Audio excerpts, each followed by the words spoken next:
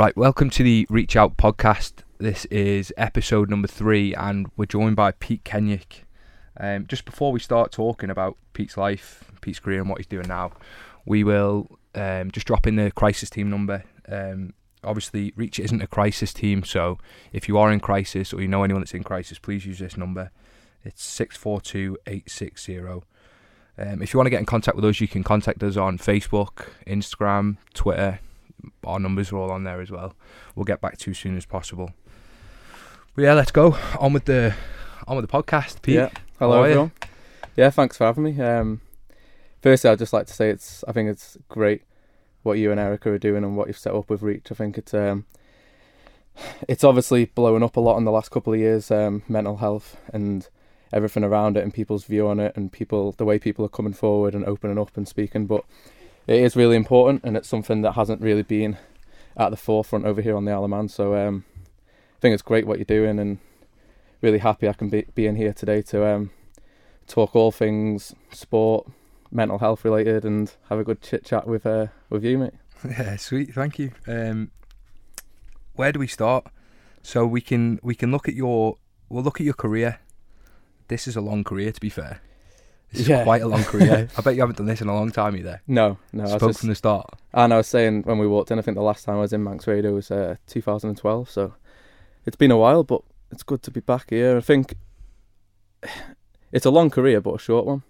For me, it feels long because cycling is all I ever did. Yeah. You know, everyone sort of grew up through school, had a relatively normal childhood, but for me, it was always about cycling. You know, most of my mates were always playing football or going out on the weekend, and I'd be away racing and stuff. And even though my career as a professional is probably only from 20 to 30, so 10 years, obviously after recently retiring, it feels like a good 20 years. So I've been pretty serious since I was young, and but I think that's what it took. You know, I think I had the enthusiasm there my whole life, and only recently, for different reasons, I've decided to sort of take a step back from the sport and fancy some new challenges. But obviously did quite a bit in 10 years, so don't have too many regrets. Yeah, but to be fair, you're saying 10 years as a pro, isn't it? Yeah. But if you look back, you must have started when you were like, what, 9, 10, 8? Yeah, even younger, yeah, I think. Yeah. Yeah, I was riding a mountain bike and BMX around 5, and then because my parents both cycled, and so did my grandparents, and my dad represented the Isle of Man for the Commonwealth Games, and I think they were always reluctant for me to buy me a road bike. They never wanted me to get too serious, and I don't know why. But maybe they just knew the cost that was involved of taking me away on the boat every weekend to race. But finally they gave in and got me a road bike, and it was from then, really, from about 10 years old, I started racing down at Dot Tilbury's NSC League. I thought she's still there, isn't she? She's still going, yeah, still going strong, longer than me. So I started there, and then after that, it feels like just a natural progression to turning pro, but there was obviously loads more involved. Yeah. But it kind of just happened, and I always get a lot of questions like, you know, is cycling, is it something that you always wanted to do? Did you always think you'd turn pro? And I kind of answer the question with, I was never sat in school thinking I was going to be a professional cyclist. It was always a dream. Yeah. But at the same time, I didn't think about anything else. I wasn't sat there thinking, oh, I'm going to do this for a job, or this interests me. I was always just thinking about, I want to finish school as soon as possible so I can just ride my bike, basically. So I think subconsciously it was always there, but without me realise. I never quite had the confidence, because I looked up to these professional cyclists, and like anyone does with sport, if you're into football and you watch the football and you read the magazines. I mean, these days everyone's got social media, so they don't read many magazines, but you know, you see your heroes in the magazines, and it's like, oh, there's no way, it looks so glamorous, which I'll point out it isn't. But you just think, oh, there's no way I can ever be one of them, and then all of a sudden you are. So yeah, wow, yeah. I mean, I read an article. I think it was it Adam Blythe? I think he wrote about it, and he said, look, it isn't glamorous at all. You're away from your family so much. Yeah, and I think that's what changes. I think there's been quite a few retirements this year. Sort of everyone around like our sort of age group, sort of born 89, 88.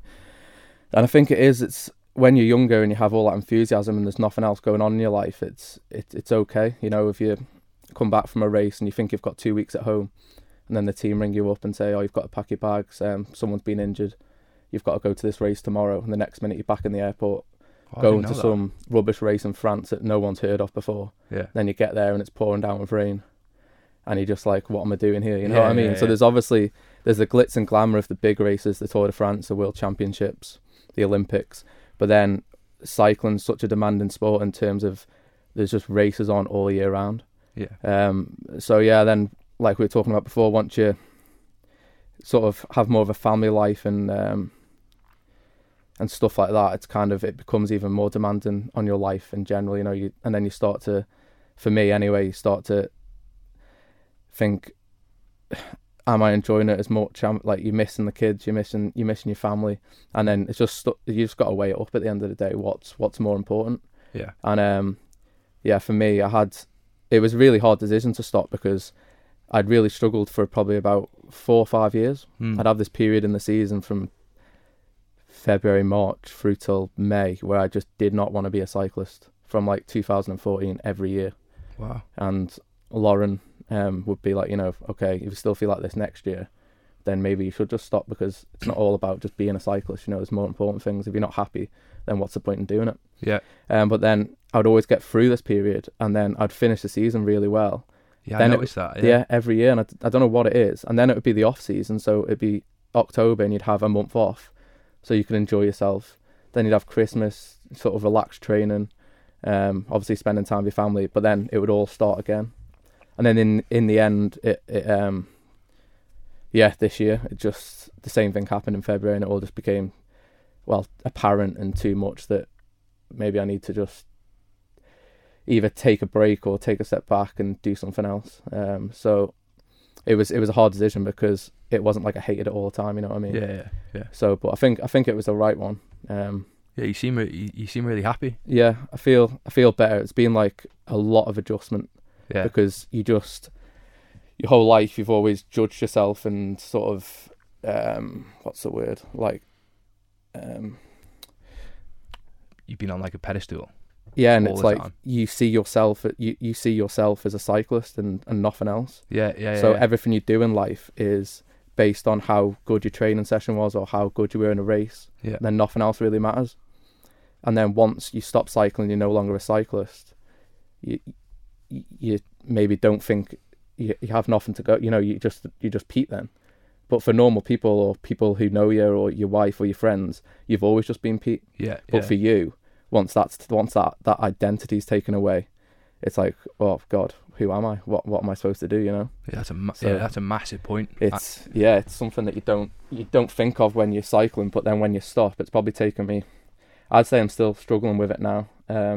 Just working out what you want to do, what I want where to you wanna do, and go. like who I am as a person. And even last month when a race was on in Italy where I was second in last year, you know, I just felt really down that day, because I was there on the podium after the race against world champions and Tour de France winners, and then I was at the co-op, you know, buying a loaf of bread and a pint of milk, and I was just like, what's going on here? But that's just me, you know, that's just my thought process, but it's not right or wrong, but that's just, I guess what I'm getting at is the adjustment into normal society and how you perceive yourself as a person. And it's not all about, you need to look at your own morals and who you are and actually judge yourself off that, rather than being a decent cyclist, you know what I mean? Yeah, that's exactly. I think Paul Jones said it on the first podcast what he did. He was a pro footy player. Okay. And he was quite like you. He did it from when he was a kid, and he didn't think of anything else. He just went for it. And he said once that career was taken away, like he didn't get the pro contract he wanted, he was like, well, what am I? Like, if I'm not a footballer, then what am I? Because that's all I've ever been. Yeah. And now, obviously, he does this thing at the NSC with, I think Varley does it as well. Okay, like the MSR thing. Yeah. And they teach kids that are going into pro ranks, whatever it may be, football, cycling, and they teach them how to deal with exactly that, to teach you that, no, you are Pete. Yeah. Your cyclist comes second. Like, you're a cyclist, but predominantly you are Pete. Yeah. And like you say, your values, your core values, your morals. I think it's just all the them things are awareness. massive. The awareness of it, isn't it? But I suppose you never got taught that. You were just you were a kid and you got thrown into the exactly. big stuff. I think it's like just doing this podcast today, stuff like this. It's just becoming more and more apparent, isn't it? And people are more aware of, obviously, mental health side of things, especially with sport. But yeah, I mean, sometimes I'm envious of just people who who just seem quite grounded and they just like a normal family kind of life. Yeah, just a normal environment. But then it's like you don't know what's going on in their lives, you know what I mean? So you always think, oh, the grass is greener, or they're doing all right, but you never know, do you? So it's you don't. You're always quite, when it comes to that kind of thing, you're quite self-centered, and you think it's all hard on you. But actually, if you flip it around, the opportunities I've had, the career I've had, it's been amazing. Do you know what I mean? So at the same time, it's like I'd never not do that. Do you know? So it's it's an interesting topic, and I can only be grateful for like the opportunities I've had and how I've been able to experience that kind of sporting world as well. So it's just now it's probably the hardest time to adjust being a dad and being at home, and also as a professional sportsman, you're never at home. So when then you go from traveling and living out of a suitcase for maybe 200 days a year to just being at home all the time, and you're like, wow. So it's one, realize, oh my god, how much work Lauren does for the kids, and it's like I took that for granted. Then two, it's being around your wife and kids all the time because you're not used to it. Hard work. It's hard work. Yeah, of course it is. You're used to like having it. Yeah, it's like, and most people go. A lot of people obviously work, so they have that 5 hours a day. Where they're kind of separated and they conversate with adults and stuff. But what I realised when I came back was, because obviously Lauren didn't work when I was a cyclist, so because of the kids, so she could be at home with the kids and stuff and travel with me, etc. But the fact that you're just with the kids all day, and that's hard as well, you know. They're lunatics as well, aren't they? Mad. Yeah, absolutely. It's hard work, isn't it? Absolutely mental. So it's been really sort of, what's the word? Not insightful, but it's been a lesson. Yeah, I've learned a lot. Yeah, and I think that happens when people go to uni and stuff, and they do this long-term relationship type thing.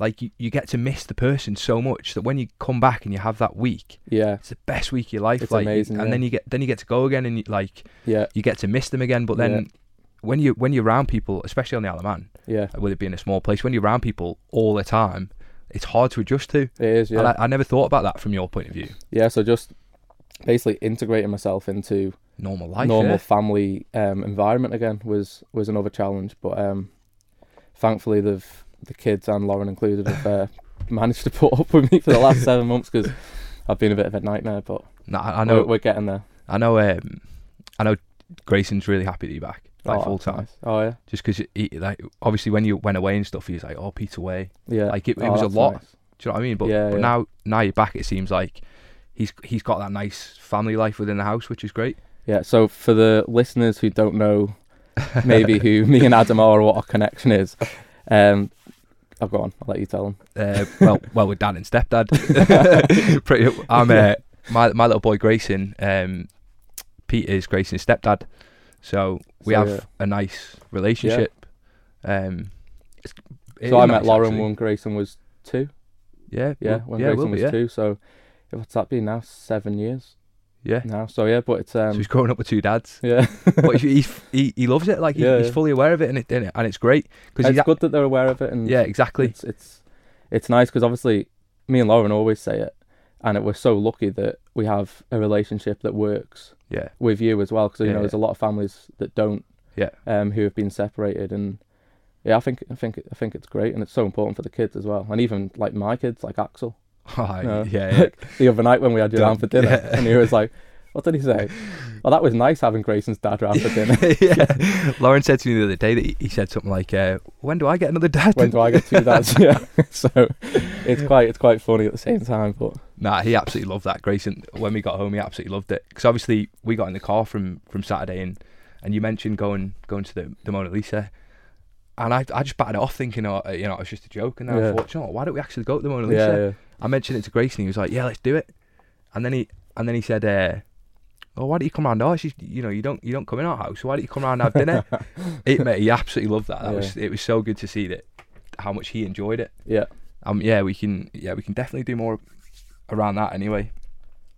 But that was really insightful, that part about growing yourself back, or throwing yourself back into a community, especially normal a small society, community yeah. as well. Yeah. It's not like you're going into like London where you can just sort of hide a little bit. Mm-hmm. You're coming into an island where everyone knows who you are. Yeah, you have to Everyone judges see people a lot, and Yeah, exactly.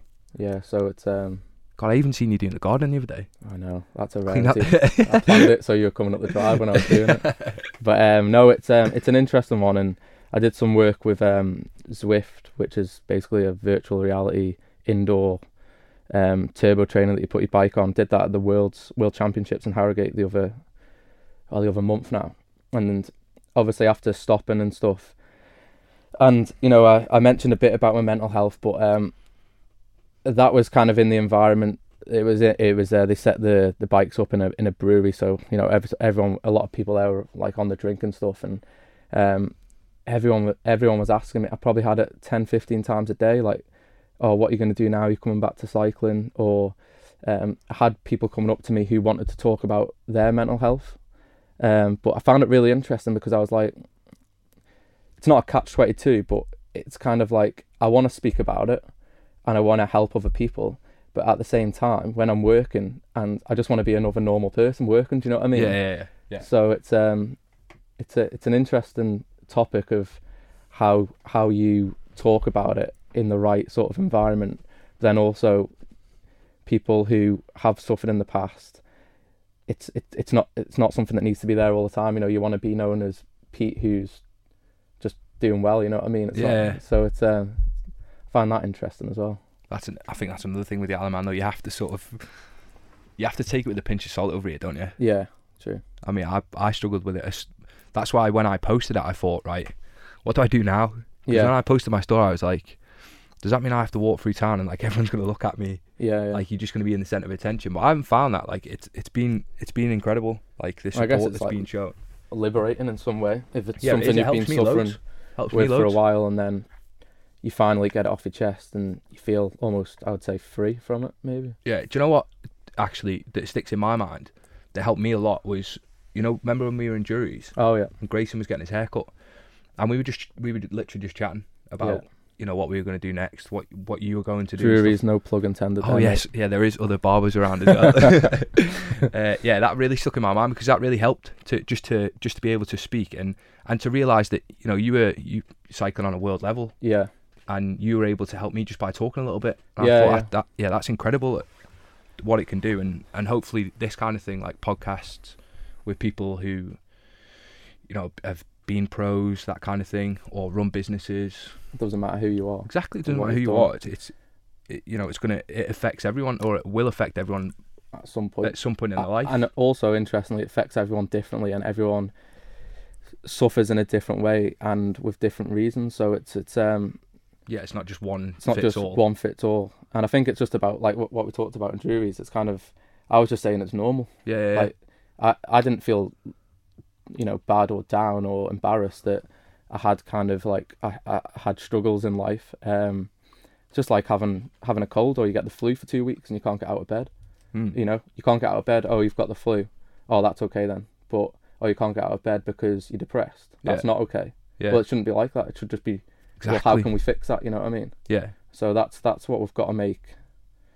You just got to be more normal, basically. You know, it's like, so what? Like if you're struggling, it's not a big deal. I think you need to just think, and people who are struggling to come to terms with the fact that they're struggling, I think it'll help if you just try and, I don't know, make it in your own mind feel like it is more normal, and everyone else around you, even though people post the perfect life on Instagram and go out and seem happy, everyone's got their own struggles going on behind closed doors. And I think the longer you leave it without talking about it or without seeing anyone, it's just going to get worse and worse, and it'll build up to a point where, you know, you really are in a bad place. But I think, I still remember the first time I went to see a psychiatrist over here was 2017, I think, and I was in an airport and I had some thinking time. I was on my way to a race, and I was like, I'm just not happy with how I am at the moment. And I emailed someone over here, and then went to see a psychiatrist over here and had a few sessions. And then since then, I've like worked with a psychologist as well. And for me, sending that email for the first time, it felt like such a big deal, because I felt like I'm am I really like damaged? Am I not? Have I lost it? Do you know what I mean? Yeah. Going to see a psychiatrist. Yeah. And I came back from my first session and I felt so much better straight away. Yeah. I felt more positive. I felt just being able to talk to someone in an unbiased environment who can talk about what you're going through and offer you help and also make it feel like it's okay. It helped loads. And now for me, going to see a psychologist is just like doing a training session. It's just part of life, you know. It's normal. That's great though. Yeah. Like, and they help massively. They really do help massively, and that's probably what we lack a little bit of over here, especially with like the NHS, is being able to, you know, go and see somebody like that. Yeah, and I think I was at the time I was lucky enough that I could go private. Yeah. So I could get in within a couple of days. But like you say, if you can't do that, and it's not much use, is it, if it's a 6-month waiting list? Yeah, exactly. So it's definitely something that's got to be looked at. But like we said at the start of the show, I think what you guys are doing with this charity and just I mean, hopefully that it's about breaking the first boundary just to get people to, like you, send that first email. Exactly. And by doing this kind of thing, people listening to these podcasts, you know, realizing that all these different people are talking about, everyone has mental health, whether it's good or bad, or in the middle. Yeah. So people actually talking about it, and they're then thinking, do you know what? Maybe I need to send that first email because I might feel a little bit broken. Exactly. Yeah. And also, like, me and you sat here now, we've both had problems in the past, but also we're both really happy now. Yeah, really Doesn't happy. mean you haven't got a label on your head forever. Well, exactly. So I think, but That's we've obviously taken the first steps to, you know, to working on the issues and the problems we had. Working on yourself. On yourself, yeah. And just Exactly taking time for yourself. Yeah. Right.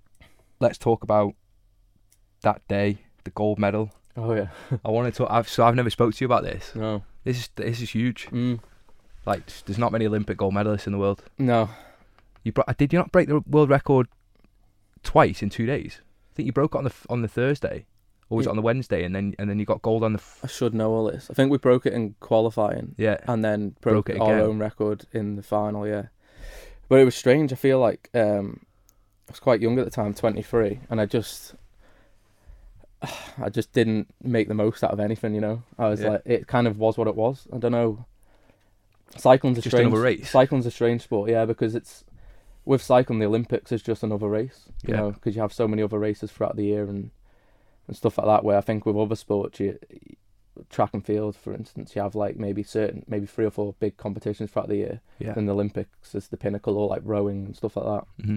But for me, it was like, it was like I was quite pessimistic actually when I was there. You know, I was like, oh, look at everyone, look how much they're loving it being here and all this. And I don't know if that was just like my weird mentality at the time.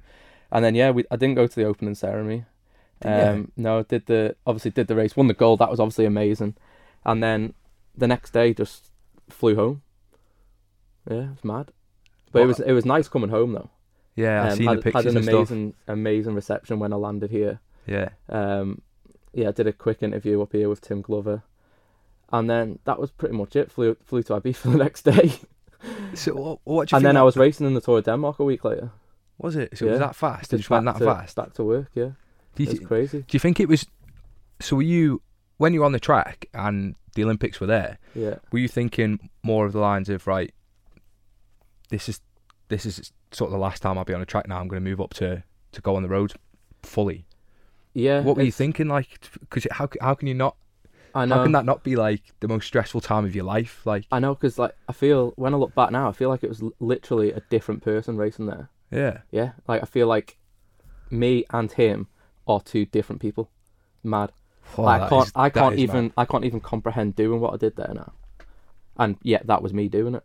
Yeah. 8 years ago or whatever. But I remember, like, you know, turning up to the track for the final and the atmosphere. I always remember the atmosphere. It was like electric. Unbelievable, wasn't it? But I was just like full of excitement. I was just like, right, let's do this. Did you think you were going to do it? Going into it? We knew we could do it. It was just whether you because obviously you know you've got you can do the time, but you don't know whether, like, the only sort of thing in the back of your mind is, you know, are my legs going to turn up on that night? and be able to do what they can do. Or you're in a team of 4 as well, so you're obviously relying on each other. But yeah, everything went well. Felt good, and it flew by. Yeah, and then before we knew it, we were in a nightclub that night celebrating. So it was epic, and it was a good journey to go on with the lads. We won the World Championships. Yeah, I seen that. When was that? In February or March before, same year, in Australia, and beat the Aussies in the final by like tenths of a second as well. So that was good, and our rivalry with the Aussies was really good because for the 4 years leading up to it, they beat us in everything, and then that was the first time we beat them in the Olympic build-up in the World Championships. Yeah, wow. So that was kind of like the turning point then, and also for the World Championships in Australia, we had like basic skin suits on, basic helmets. And we knew we had all this like special kit for the Olympics just in the locker ready to use. Oh, right, okay. Which would just gain us like seconds, where the Aussies had their full Olympic kit on. So they didn't know that you were going to pull on this new kit and stuff? Maybe not, no. But it was, so beating them there with all our sort of like just basic equipment was, good for the morale. Yeah. Sort of give you that fire to go and beat them in the Olympics. Exactly, yeah. It was in London, wasn't it? Yeah. Yeah, so it's home as well, man. It's a perfect place to do it. Yeah, so so I was lucky with that it was the one medal that I managed to win was the home Olympics. So that's cool. But just that one medal. Yeah. Like you just said it. Like, you're just saying it like it's just. I know. It's just that medal. Like it's an Olympic gold medal. Yeah. You can never take that away now. No. So like, no matter what you go on to be, whether it. By the way, you did well doing the ITV presenting, but whether it be like presenting, whether it be triathlons, whether it just being a dad, like you have a gold medal. Yeah. That is insane to say that. Yeah. And I don't think people over here maybe appreciate it enough because, we do have quite a lot of good cyclists over here. Yeah, you're right. But you've got, look at like Cav, like, look at what he's done in the Tour de France. Hasn't won a gold medal yet, by the way. No, he hasn't. But he's come close though, to be fair. He has. But yeah, he look at what he does in the Tour de France, and then you've got your gold, and then you've got Mark Christian that they're going through. Mm-hmm. I think cycling is taken for granted a bit over here, but yeah, I think it's quite a modest sport as well, cycling. So very individual, I think. Yeah, it is actually. Like you have to be. It must be quite lonely. Like obviously, like you were saying, being away and stuff. But you've got obviously, so you're an Olympic gold medalist. You've won the World Championships. You're national road race champion 14 and 15? 15 and 16. Is it 15, 16? See, even that though, like, that's incredible. Commonwealth Games silver. Yeah, that was cool. I like doing that for the Isle of Man. Yeah, that must have been nice. Was really nice, yeah. And did you won the stage at is it the Dauphiné, yeah. Is it how you pronounce it, Dauphiné? Yeah. You done the Tour de France? Yeah. What else have you done? You did the Welter, didn't you? Yeah. Man, that is some career, that isn't it though? Yeah, it's been good. And what's next? Like I know that you're training absolutely loads at the minute. Yeah, always in the sea down Laxey if anyone wants to go and catch him. It's not a dolphin, it's Pete Kenyick. What's all this for? Good question. What I'm going to do next? Yeah, and that like kind of uncertainty's been there all year, really. Yeah. So obviously, you get paid as a cyclist just like any other job. Salary, just money goes in the bank each month, but then you stop in February and then the money stops. So it soon goes, doesn't it? Yeah. Readjusting to that.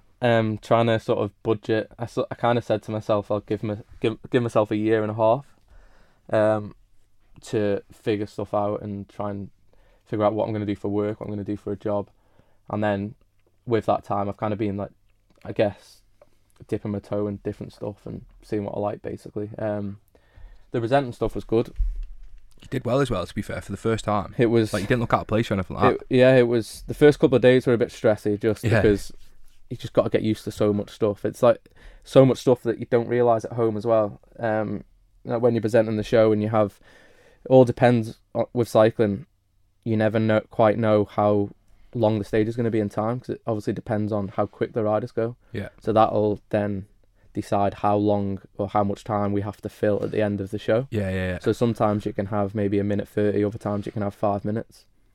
And you have the director in your ear, and you have Gary, who's sort of like the host next to me, and he'll ask you a question, and then you have the director in your ear at the same time as you're answering the question, saying, "Okay, Pete, 15 seconds to a break," and you're trying to answer the question while he's counting down. He's like, "Okay, 10 seconds," and then you've got to try and almost figure out how to wrap sentences up without sounding stupid. You know what I mean? Yeah, without just stopping. Yeah, at home, someone can be like, "That was a bit of a rubbish answer." Yeah, but then I've got someone counting me down 3, 2, 1, and then they just go to a break. Man, didn't know that. So yeah, there's a lot of stuff. There was a lot to learn, and it was great to give me a perspective, get perspective back on the sport as well, because I think for the last couple of years because I wasn't so happy, I was quite cynical about everything. Yeah. And like I'd finish a stage of the Tour de France and I'd just be like, get me back to the bus, get me back to the hotel, just want to be on my own and just lie on my bed. Yeah. And then going there for ITV was really good because you can see how much, like from the outside looking in. Yeah, how big it is and like how much goes into even just producing a show like ITV do for the Tour de France. So that was a great experience. It was tough though, long days, and obviously a lot of it's live, so yeah, I was thinking stress that there. You don't want to. And that's the biggest thing I'd say, which was what changed from the first week to the third week. All I was thinking about in the first couple of days was not messing up my answers or not mumbling, it's live. Yeah. So you don't want to be doing any of that. So I was just like, right, just give them in my head. I was like, basic answer, just get it done. Yeah. And don't, don't mess up. But then by the third week, because I'd spent 3 weeks with Gary and all the other guys and the camera crew and got sort of accustomed and used to the set and how everything worked, then it felt a lot more like me and you sat here. You could just answer your questions naturally. It felt like a chat rather than all this pressure on you from the camera crew and thinking about all the millions of people at home watching. So once I kind of became accustomed to that and felt more natural with that, then felt like I could do a lot better job. Yeah. But yeah, so I did a bit of that, and then I think for next year, well, and also that made me realise that I think I'm too young to stop doing sport, basically, because a lot of the guys who work on TV, ex-cyclists, they're kind of 40, anywhere between 40 and 60. They've done quite a long career and they're happy with just working and doing that kind of job outside of cycling now. Yeah. But for me, I kind of felt it was great and everything what we did from a day-to-day basis, but still at the end of the day, I guess it was really soon after my retirement as well, but I felt like something was missing, do you know what I mean? Yeah. And especially being that close to the race as well. Yeah. So after stopping in February and ITV asked me to do that job, I was a bit apprehensive. I was like, that's quite soon to be so close to the sport again. And then I think being so close to the sport and seeing because sometimes our set was maybe 100 metres after the finish line. So, like seeing the riders who was you 2 years ago or whatever, seeing them, and I was like, oh, I do miss that feeling a bit. But so now I've decided to try and become a triathlete. So my objective is so triathlon's kind of different to cycling. There's basically, as amateurs, you're all in age group ranges, so like 25 to 30, 30 to 35. And then there's an amateur age group triathlon worlds, which is on at the same time as the pro triathlon worlds. And that's in Kona every year in October in Hawaii. So next year my aim is to qualify for the amateur world championships and go to Kona and do that, with the idea of maybe trying to turn pro the year after. But it's a new sport. I only started swimming in February. Never ran a marathon in my life. Never swam 3.8k in my life, and I've never done them all together. Yeah. So I'm kind of open-minded about it. It's something that I'm going to try and do and train for. But at the same time, I'm not saying I'm going to become this like mad professional triathlete. So and also it's something that I get enjoyment out of.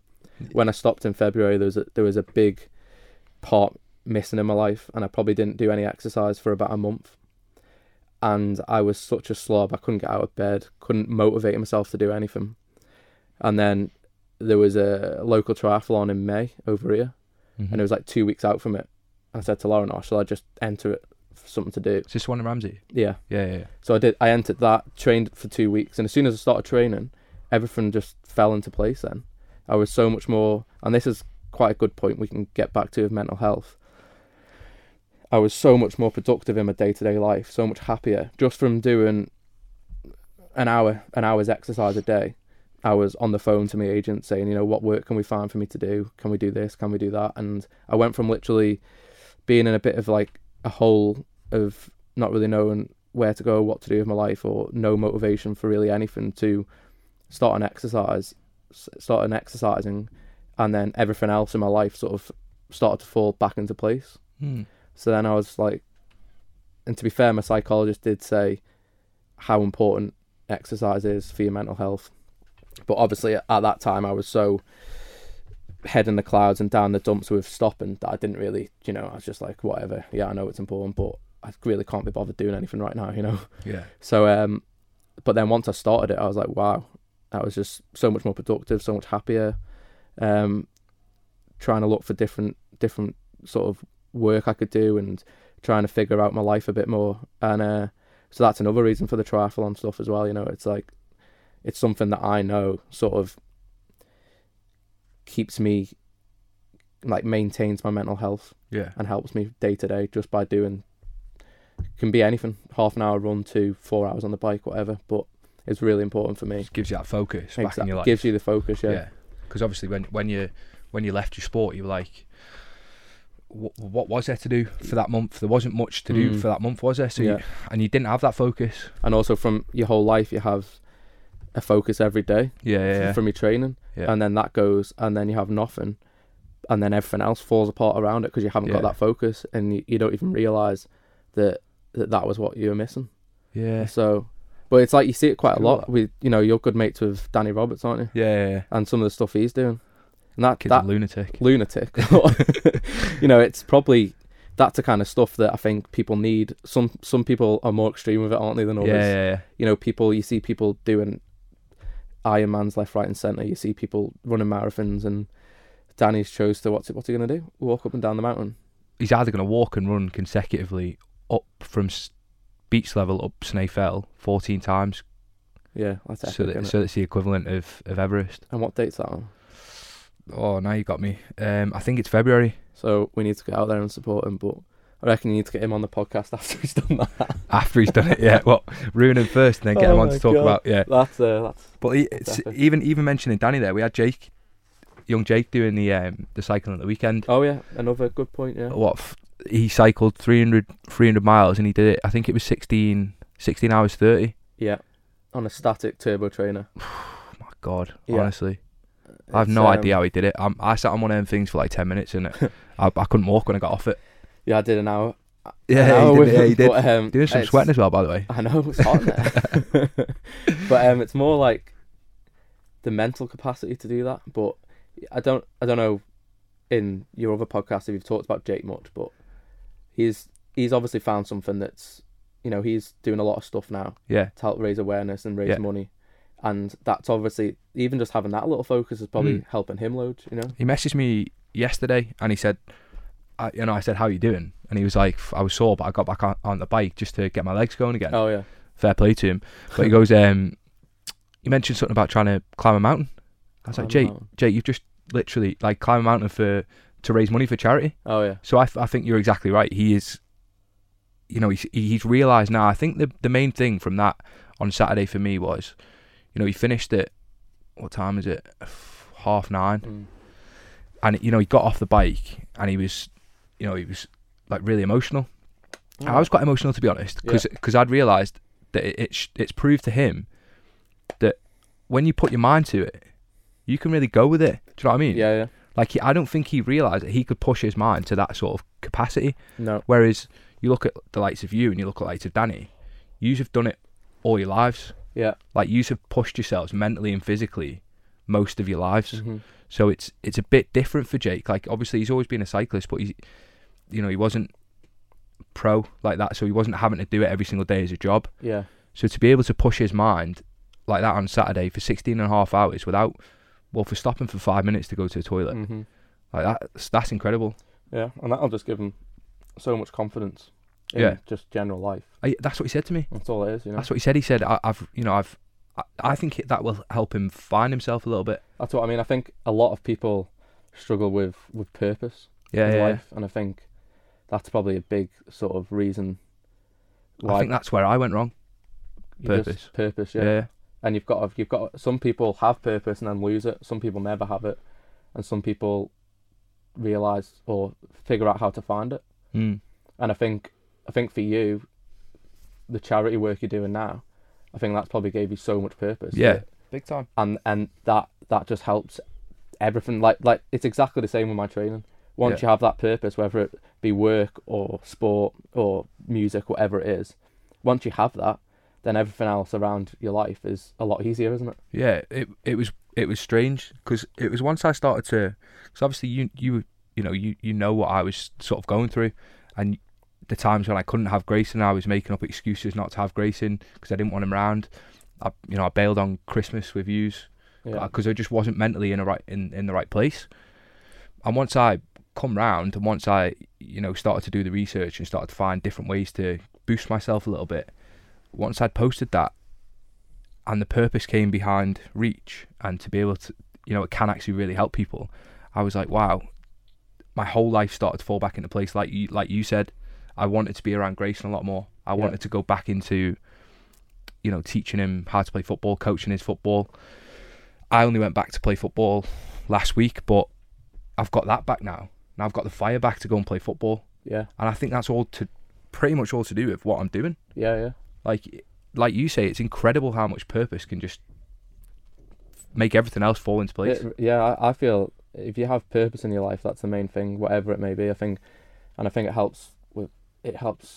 I'd say probably anxiety is the biggest one. Just relieve it. You know what I mean?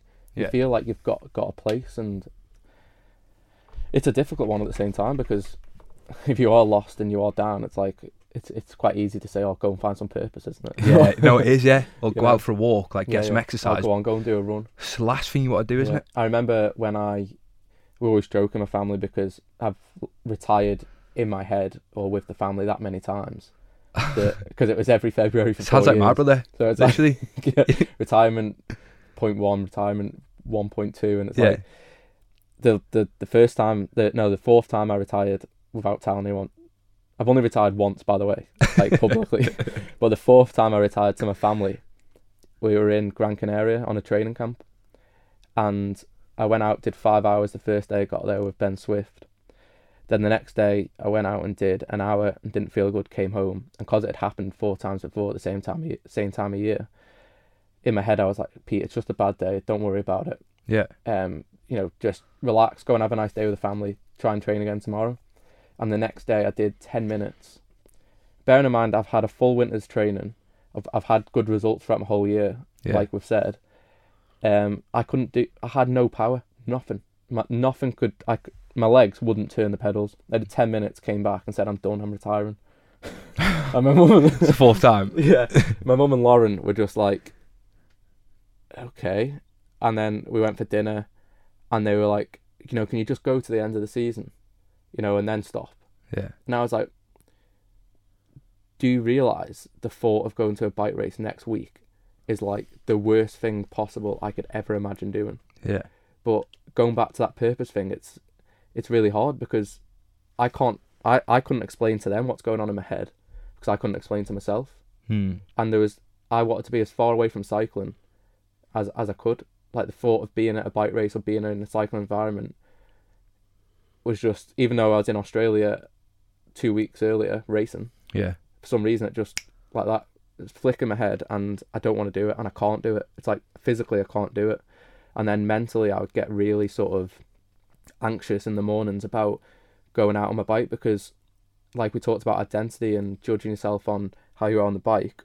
If I put my kit on and can only do half an hour or go out on the local ride with people who work and just do it as a hobby and I can't even keep up with them, my whole day's ruined then. So then I would just I wouldn't put my kit on. Last year I went 7 weeks in March without riding my bike once. Then finally, I had like a close group of friends and stuff, and obviously speaking with a psychiatrist, and there's Tom Doyle who messaged me, and his dad used to be an ex-pro and stuff, and he was like, just give it one more try, mate. If it's just think about your family. He's like, if you don't do it for yourself, just do it for them. And then I went out and the next day I was fine. I don't know why. And then I was 16th in the world last year. Yeah. And then it happened again this year in February. So I think, and that's the trouble with mental health, because when you're in it, as a person, you can't see a way out. Yeah, you can't. But all you can, I would say the only recipe is to talk to people.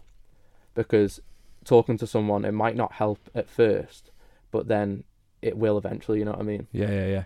So it's a complicated one, but it's the only advice I can offer. But I can also, and you'll be able to as well, relate to not being able to talk. Yeah, because when you're 100%. in that mindset, it's so hard, isn't it? Yeah, of course you don't want to. And I think when the doctor said to me, he was like, "Look, you're struggling with panic disorder, these panic attacks and anxiety," I didn't believe him. And I was like, well, I must be the worst person in the world that's got this, because there's no way anyone else is feeling like me. Like, there is no way no one can. I couldn't go downstairs to get in the car. Yeah. Like, I couldn't walk across the road to get into my car without, like, holding on to a bottle of water. I was, like, panicking about it. I was like, there's no one else in the world like this. Surely not. So he's either got it wrong, or I need some serious help, like, really fast. Yeah. Because, like, no one's taking this seriously enough. But obviously, like, then I started to research and started to speak, and you realise, do you know what? Panic attack's panic attack. It comes and goes. Like, like anxiety. You'll have days where you're really good. Yeah. You'll have other days where you're a bit nervous, and like you had times on the bike that during that 4-year period that you absolutely loved and you thrived as well. Like, you were doing brilliantly, and then randomly other times that thing in your mind would just take over and it'd shut your whole body down. Yeah. That's one of the things that happens with everyone, I think. When you let it take over your mind, like, the physical feeling that you get is crazy. Yeah. Isn't it? Yeah, I just like, you've done a winter camp and you still couldn't ride your bike. Couldn't do half an hour. Physically couldn't pedal.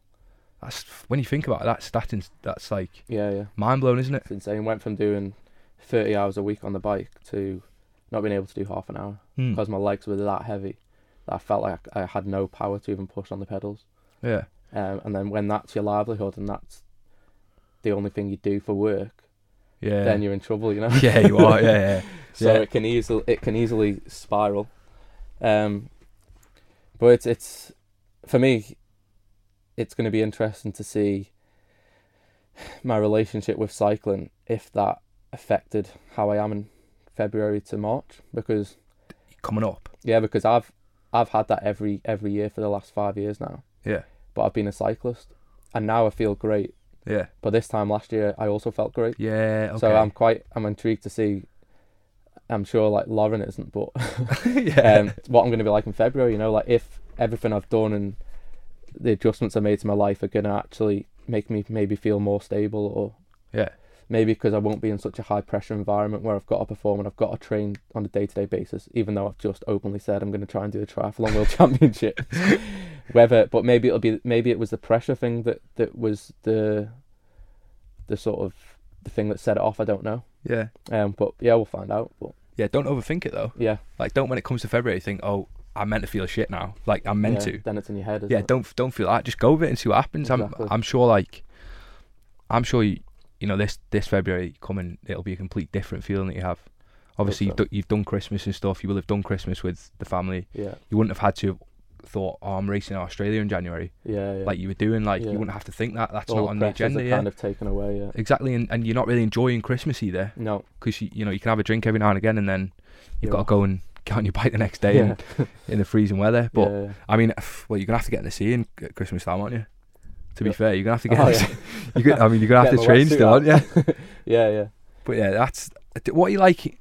What you like on the bike when you're doing triathlons? What do you mean? Do you still have that fire? Like, yeah, I love it. Do you? Yeah. But that's only obviously like how long are you on the bike for? Well, hours. So I've done a half Ironman. It's the longest triathlon I've done so far. So that's. So you're just gonna go for an Ironman? That's Good shout. That's 90k. Wow, on the bike. Yeah, that was about 2.5 hours. So, yeah, I enjoyed it. Full Ironman's 180k, so double the distance basically. That's a long time. After what? What's a swim? 3.8k, I think. So it goes swim, cycle, run. Yeah, and then a marathon at the end. 26.5 miles. Is it? Something like that. Yeah. Wow. 40 something k. How are you meant to do that when you just blasted your legs on a bike? I don't know. I'll find out.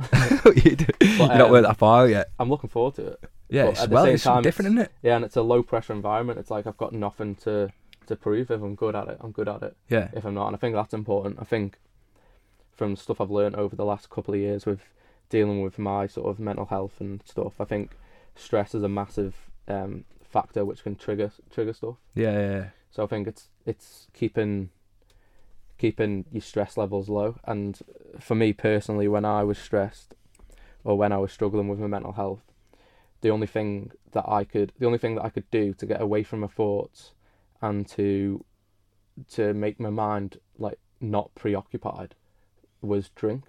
Yeah. So I was really drinking quite a lot. I wasn't an alcoholic, but I was doing it all the time. I was like self-medicating myself with alcohol. But actually, that's like the worst thing you can do. Yeah, of course. But for me, it's like it's sociably acceptable. People do it all the time, every day. Yeah. And I was just doing it without realising to self-medicate myself, basically. Yeah. And in the end, you just feel worse from it. Yeah, of course you do. So then, but yeah, now I medicate myself with exercise. So. Yeah, which is perfect. Yeah. Do you reckon you've got, like, from the outside looking in, and obviously I might know you a little bit more than other people will, but I feel like you've got like quite an addictive personality. Yeah. Like you when you see something there, you don't mess around. Like No. So like whether it be triathlons, cycling, or whatever else you're gonna do in your life. Yeah. I feel like you're just gonna go full steam at it, aren't you? Yeah. I think that's common trait in a lot of sports people. Actually, they don't Yeah. really understand half measures. Yeah. And I think that's the reason why you can get so far. Then that can also be something that can trip you up. Yeah, I was You know thinking what I that. mean? Yeah. So That could have a big impact on, like, enjoying something and not enjoying it. exactly, yeah. Yeah. Which you've got to always keep an eye on. So, something I've already thought about with the triathlon thing. I was like, the last thing I want to do is be in the same position I was within the cycling world within triathlon, because that's, for me, that's not moving forward. But then also I think how I have moved forward is realising that. Yeah. Because I wouldn't have in the first place, you know what I mean? So what happens if you go and smash this Coney Island Ironman and you get this fella coming up behind you, tapping you on the shoulder and says, "Look, I've got a nice little sponsorship deal here for you if you go pro." I'll definitely take it. Yeah, but then you're in the position where you're Give me the money. Then you're Got in a a mortgage, position. no job. Yeah, well, yeah, it's not ideal, is it? No. But I mean, you just don't want to get yourself into that like heightened situation again, do you? Where you have to then, your job is relying on your performance. Yeah. Like as a triathlons are hard, mate. I've never done one, but I've seen a lot of people doing them, and I can't, like I said to you the other day, I can't even do 5k. You killed me walking from your house to watch the fireworks the other day. I can't. Fireworks. Yeah, I can't do 5k. You took Grayson and did a triathlon, a park run, Oh yeah. and he did it in what was it? 26 minutes. 26 minutes. Yeah. Mate, that scares me because I couldn't do it. I probably couldn't do it in 46. Nah, you could. I'm genuinely telling you. So I've been trying to get Adam down to one of the next park runs. Can't do Instead it. of his 9-year-old son can do it, he can do it. So I might have to run next to you, and you might have to like drag me around a little get bit. a little rope or something. Yeah, literally just get a little rope. But it's different for you. Like you were saying it, didn't you? You were like, it's only 5k though. Come on, you can definitely do that. But you've got a complete different mindset. Like you've got a complete different physical health. Like 5k to you is probably a walk in the park, literally, or like getting on a bike and doing like 90k is doable. Yeah, it's normal. Yeah. Yeah, put me on a bike and see if I can do 9k. Do you know what I mean? Like it's just different, isn't it? So you have a complete different like sport, like Danny. Yeah. Absolute nightmares to be around because subconscious mentality that you have. it's like Danny's like, come on, let's go and I'm gonna go and walk Snape Fell today, or I'm gonna go from the sea level. I'm gonna go and walk it just to get a little bit of training in. No, mate, I couldn't think of anything worse. On a Sunday, I'm watching David Attenborough, and that is the end of it. Great, isn't it though? Like, yeah. no, I absolutely do not want to do that, but that's what I have to do to like settle me down. So once I've done Man, I don't know how that in you the do it. morning, then I'm like, I'm okay to be around. Do you know what I mean? yeah, like If I you're don't do content that something- you've done something. If I don't do something, I'm a nightmare. Really? Like I'll literally like wind up the kids. all day because I'm bored. They don't need winding up, mate. Exactly, that's what I mean. So you winding Lauren up, you mean? Wind them all up, yeah. Like, I'm just so unsettled. But I think that's just because I've done that my whole life. So Is that why you're doing the grass the other day? I don't feel normal. The grass. Was I really doing the grass? You had the lawnmower out. And I think I was just testing it out, to be fair. Oh, wait, what? See if you could go and run with that or something? No, my dad's bloody had me out buying lawnmowers all day. Where did he take me to? The most Manxest place. Not Riley's. No, way Manxer than that. Way Manx. Name some. It's by the farmers market thing. No. It's got a proper Manx name. It's by. You're not supposed to plug people on here, by the way. Yeah. Well, this is the second plug we're doing. It's on the quay. Oh, Sadler's. Yes. Bobby Sadler's. Bobby, he is Manx him, isn't he? How Manx is he? You can't understand a word they're saying, can you? Oh, I was just in there. I was like, Dad, listen, I just want a lawnmower. I don't need to talk about one for an hour.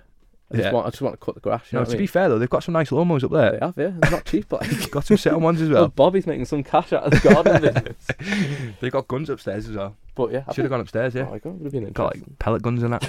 It'd been fun, wouldn't it? But yeah, I thought I'd try this lawnmower out and. Yeah, but do you know what? That used to look cutting the grass, like. Even little things like that, like, you know. Yeah, a bit of a novelty, like. Yeah, well.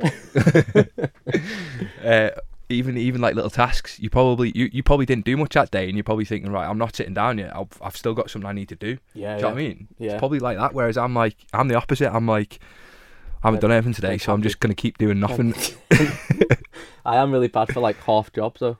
Yeah. So like once I realise that cutting the grass is dead boring, I'll just like leave the lawnmower in the middle of the garden and come back in. It's still there. Yeah. Oh, still at the front of your house. Oh, is it? Yeah, that's to go to the tip. Oh, right. You see what I mean? Right. Yeah, I took it out. I was cleaning the garage, and did a few tip runs, and then put this old lawnmower that's broken in the garage, and I was like, well, I'm gonna get rid of that. Get rid of that, but it's just been sat outside, instead of being sat in the garage, it's been sat outside the front of the house for a month. I thought you were gonna put it on eBay or something, try and pay your mortgage. I know, I need to, yeah. Oh, I'm joking. So what? So that's what's next. Like triathlon, you go on Coney Island. Yeah. Obviously, you're a dad of three, so you get to spend loads more time with the kids. Yeah, that's been good. That's going to be ace. What else have you got? So you're DJing as well, aren't you? Doing a bit of DJing. Yeah, so I part own Peggy's, the nightclub over here. Hey? Another plug. There are other places you can go on a night out. That's free unintended plugs. Well, I don't know. I think someone's paying you yet. No way. Jamie Lewis giving you money, is he? Jury slipped me a tenner. Free haircut. Exactly. Well, I'd hope so. I haven't had a free haircut yet, Ben, by the way, if you're listening. Yeah, there you go. But, so Peggy's, I'm involved in that, and Jeff the Mongoose as well.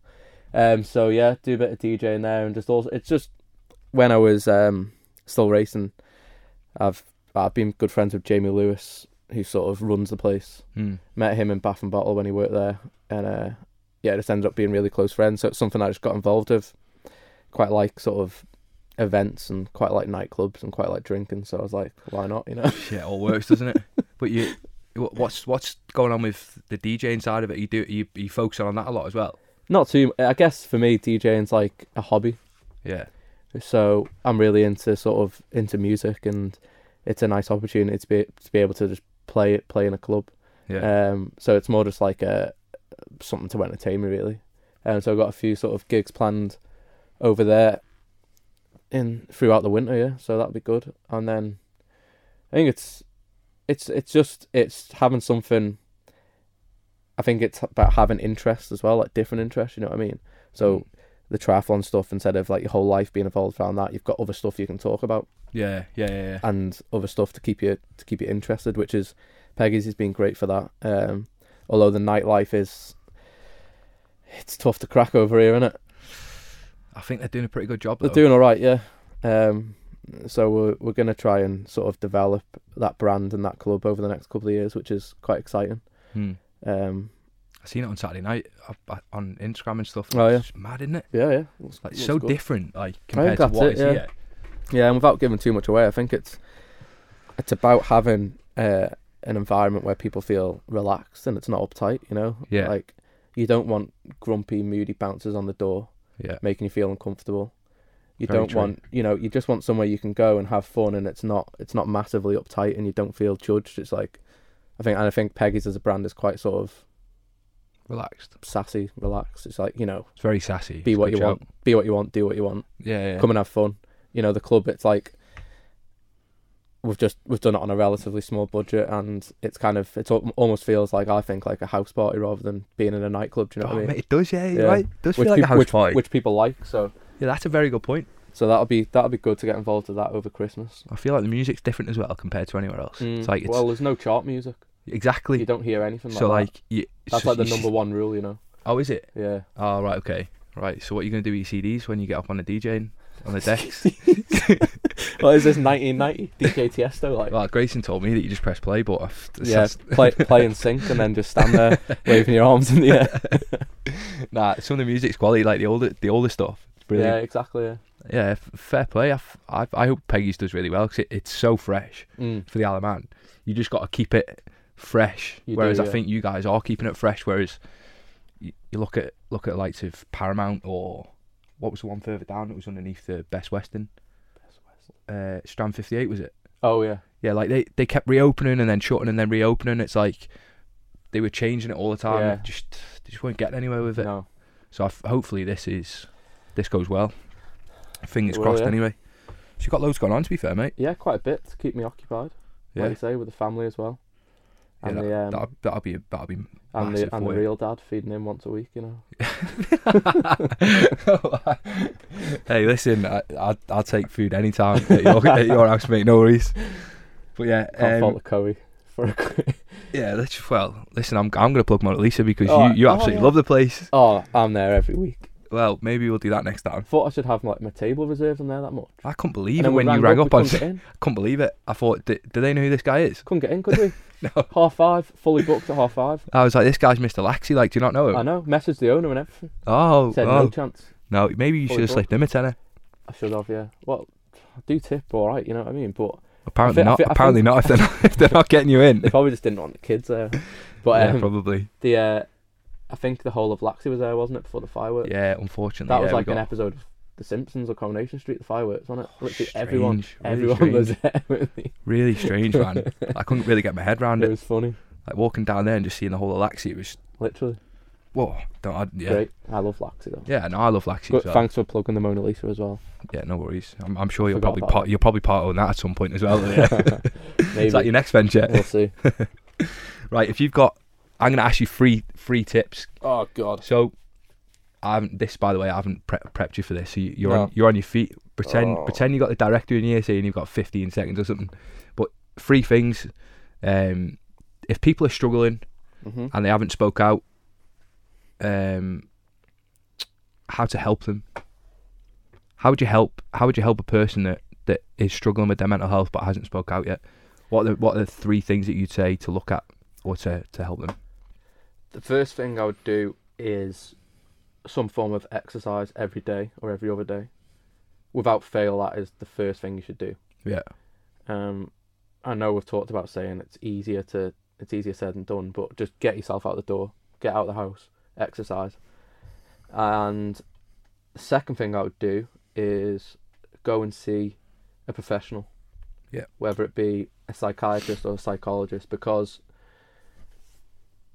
with your friends or your family, there's always a subconscious hidden agenda with either you or with them. So whether it's you not being fully open and only wanting to say things that you want them to hear, okay, or them saying things that they think you want to hear. Yeah, got you. So it's still good to speak to your family or friends if you're struggling, but I think personally it'll only get you so far. Yeah. Where you go and see a professional, they know exactly what they're talking about. They understand the subject more than anyone, and they're unbiased. So they just see you. It's like they just see you as a person, not as Adam Hudgen or Peter Kenyock. Yeah. And they can figure out how to help you, and they ask the right questions. And a lot of time when I've seen psychologists, or they kind of just reframe your question, and you end up answering it yourself just by looking at it in a different way. Yeah. It's really clever. But that's the second thing I would do. What's the third thing? Director's saying 15 seconds, so... I would say go and have a bottle of red wine, but that's not the right thing to do. No, that's what I would do. But that's not the right thing to do. What about you? What about your diet? We haven't spoken about your diet, really. Interesting one. Like, what's your diet? Interesting. Has your diet changed a lot since you've stopped cycling and stuff? Oh, mate. Like if you put weight on. So now you've said that, diet's probably the third thing, because that's key to a lot of things. I think diet's key, you know. Yeah. Like genuinely do. I eat terribly, but like when I try. Yeah, like you have a Domino's with all the sides and everything, and the thing is with diet, I think, if you eat like that all the time, you'll probably feel sluggish all the time, and you won't even really. Oh, realise. is that why? Is that why I feel like this? That's why. That's why you don't want to go up the mountain. Yeah, this is why I can't do 5k. You won't even realise that you're feeling sluggish, because that's just how you feel. But for me, if I have like a big salty meal, whether it's like a Mona Lisa or a Domino's, and then they wake up the next morning and you have like, it's almost like a food hangover.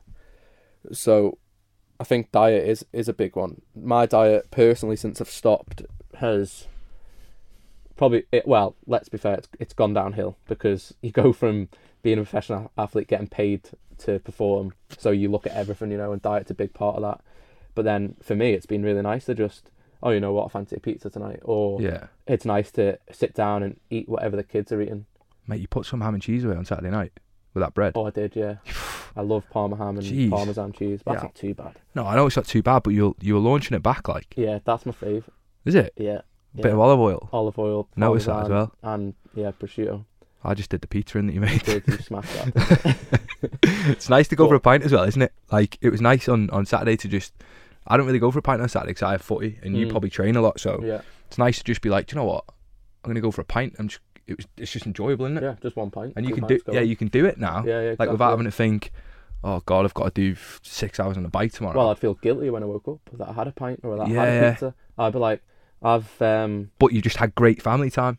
Do you know what I mean? Yeah, exactly. Yeah. So like it weighs itself out. Yeah. Like you're not gonna feel guilty because you just had a great day with your family. No. Whereas if you were still cycling, then you wouldn't have been able to have that great day with your family. Exactly. Oh no, in a sense. Yeah. So look at it that way. It's and so positive. You'd live on the limit for weeks or even months, and you'd have like a binge day or whatever it may be. You might have like a bottle of wine or a couple of pints and a load of rubbish food, and the next day you'd almost like beat yourself up about it.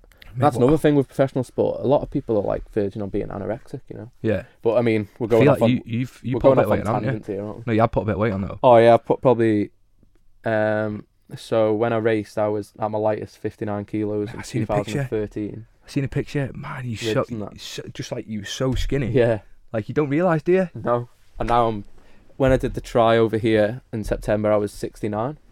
So that's that's 10 kilos. But that was from my very lightest as a cyclist. I'd say now I'm probably 74. What am I? What's that in stone? No idea. 74 kilos. Quite a bit. Oh, Danny, don't hate me for this, but I think I was like 90. I'm like 13 and a half. Never been over 11 in my life. Really? Because obviously the last 2 years I've just let my life go and find its happiness. Yeah. That didn't include football because I wasn't happy playing football at the time. All right. Stopping all exercise, and I've always tried to put weight on, never been able to do it. Oh, okay. Metabolism was so high. That's like double whammy. Now I'm sat here at 13 and a half stone like, geez, I need to start losing weight soon. Yeah. Like I need to start going on park runs. But yeah, exactly. ASAP. Well, it's just about being happy, healthy, isn't it? Yeah, exactly. It's about balance. I think it's not healthy to be 15 stone and not exercise. Yeah. But if you're 13 stone, I'm getting there, mate. Yeah, you will be there after Christmas maybe. But if you're 13 stone and exercising, it's fine. Yeah, it is. Yeah, exactly. So that can be the third thing: balance and diet. Yeah, good stuff, mate. It's been a pleasure. It's been a legend. It's been great, and I think so many people are going to listen to this and think, "Wow, that's an amazing story," because you've not held back or anything like that, which is spot on. So hopefully, this can really help people. So thanks very much for coming. Thanks for having me. Thanks for anyone who's been listening. Yeah, hopefully. Well, we might get Jackie and Pete. They might listen. Yeah, maybe. At least we'll have 2. Do you reckon Lauren will listen? Touch and go, innit? Bit touch and go, yeah. I wouldn't like to say. I can't have an opinion. Oh yeah, it's on you, isn't it? My wife, innit? Yeah, I don't exactly want to have an opinion. Yeah, she just invited me round for dinner. Do you know what I mean? With you, I don't want to start causing murder. I'm not going to listen because I hate listening to my own voice. No, I'm going to send it to you when we get home, just in case you want to rip it out. Thanks for having us on. Been good to open up a bit and talk. I haven't actually really talked much about the topic at all since I retired, so good starting point and good to do it here on the Isle of Man with Reach. So. Yeah, exactly. And hopefully we can do some more bits in the future. Yeah. But yeah, thank you to Pete. Just before we finish, obviously, I'll just reiterate again that, you know, we're not a crisis team. Reach, we are there to have that chat. If you know, to break that first boundary, to signpost you into the places that can really help you. Don't be afraid to message us. Even off the back of this, just drop us a message and let us know your feedback. The crisis number is 642-860. So if you are in crisis, or you know you have a family member who's in crisis, please don't hesitate to give them a call. You've also got the Samaritans there at a time of crisis. But yeah, thanks for listening, and let us know your feedback at the end of it. Cheers, guys.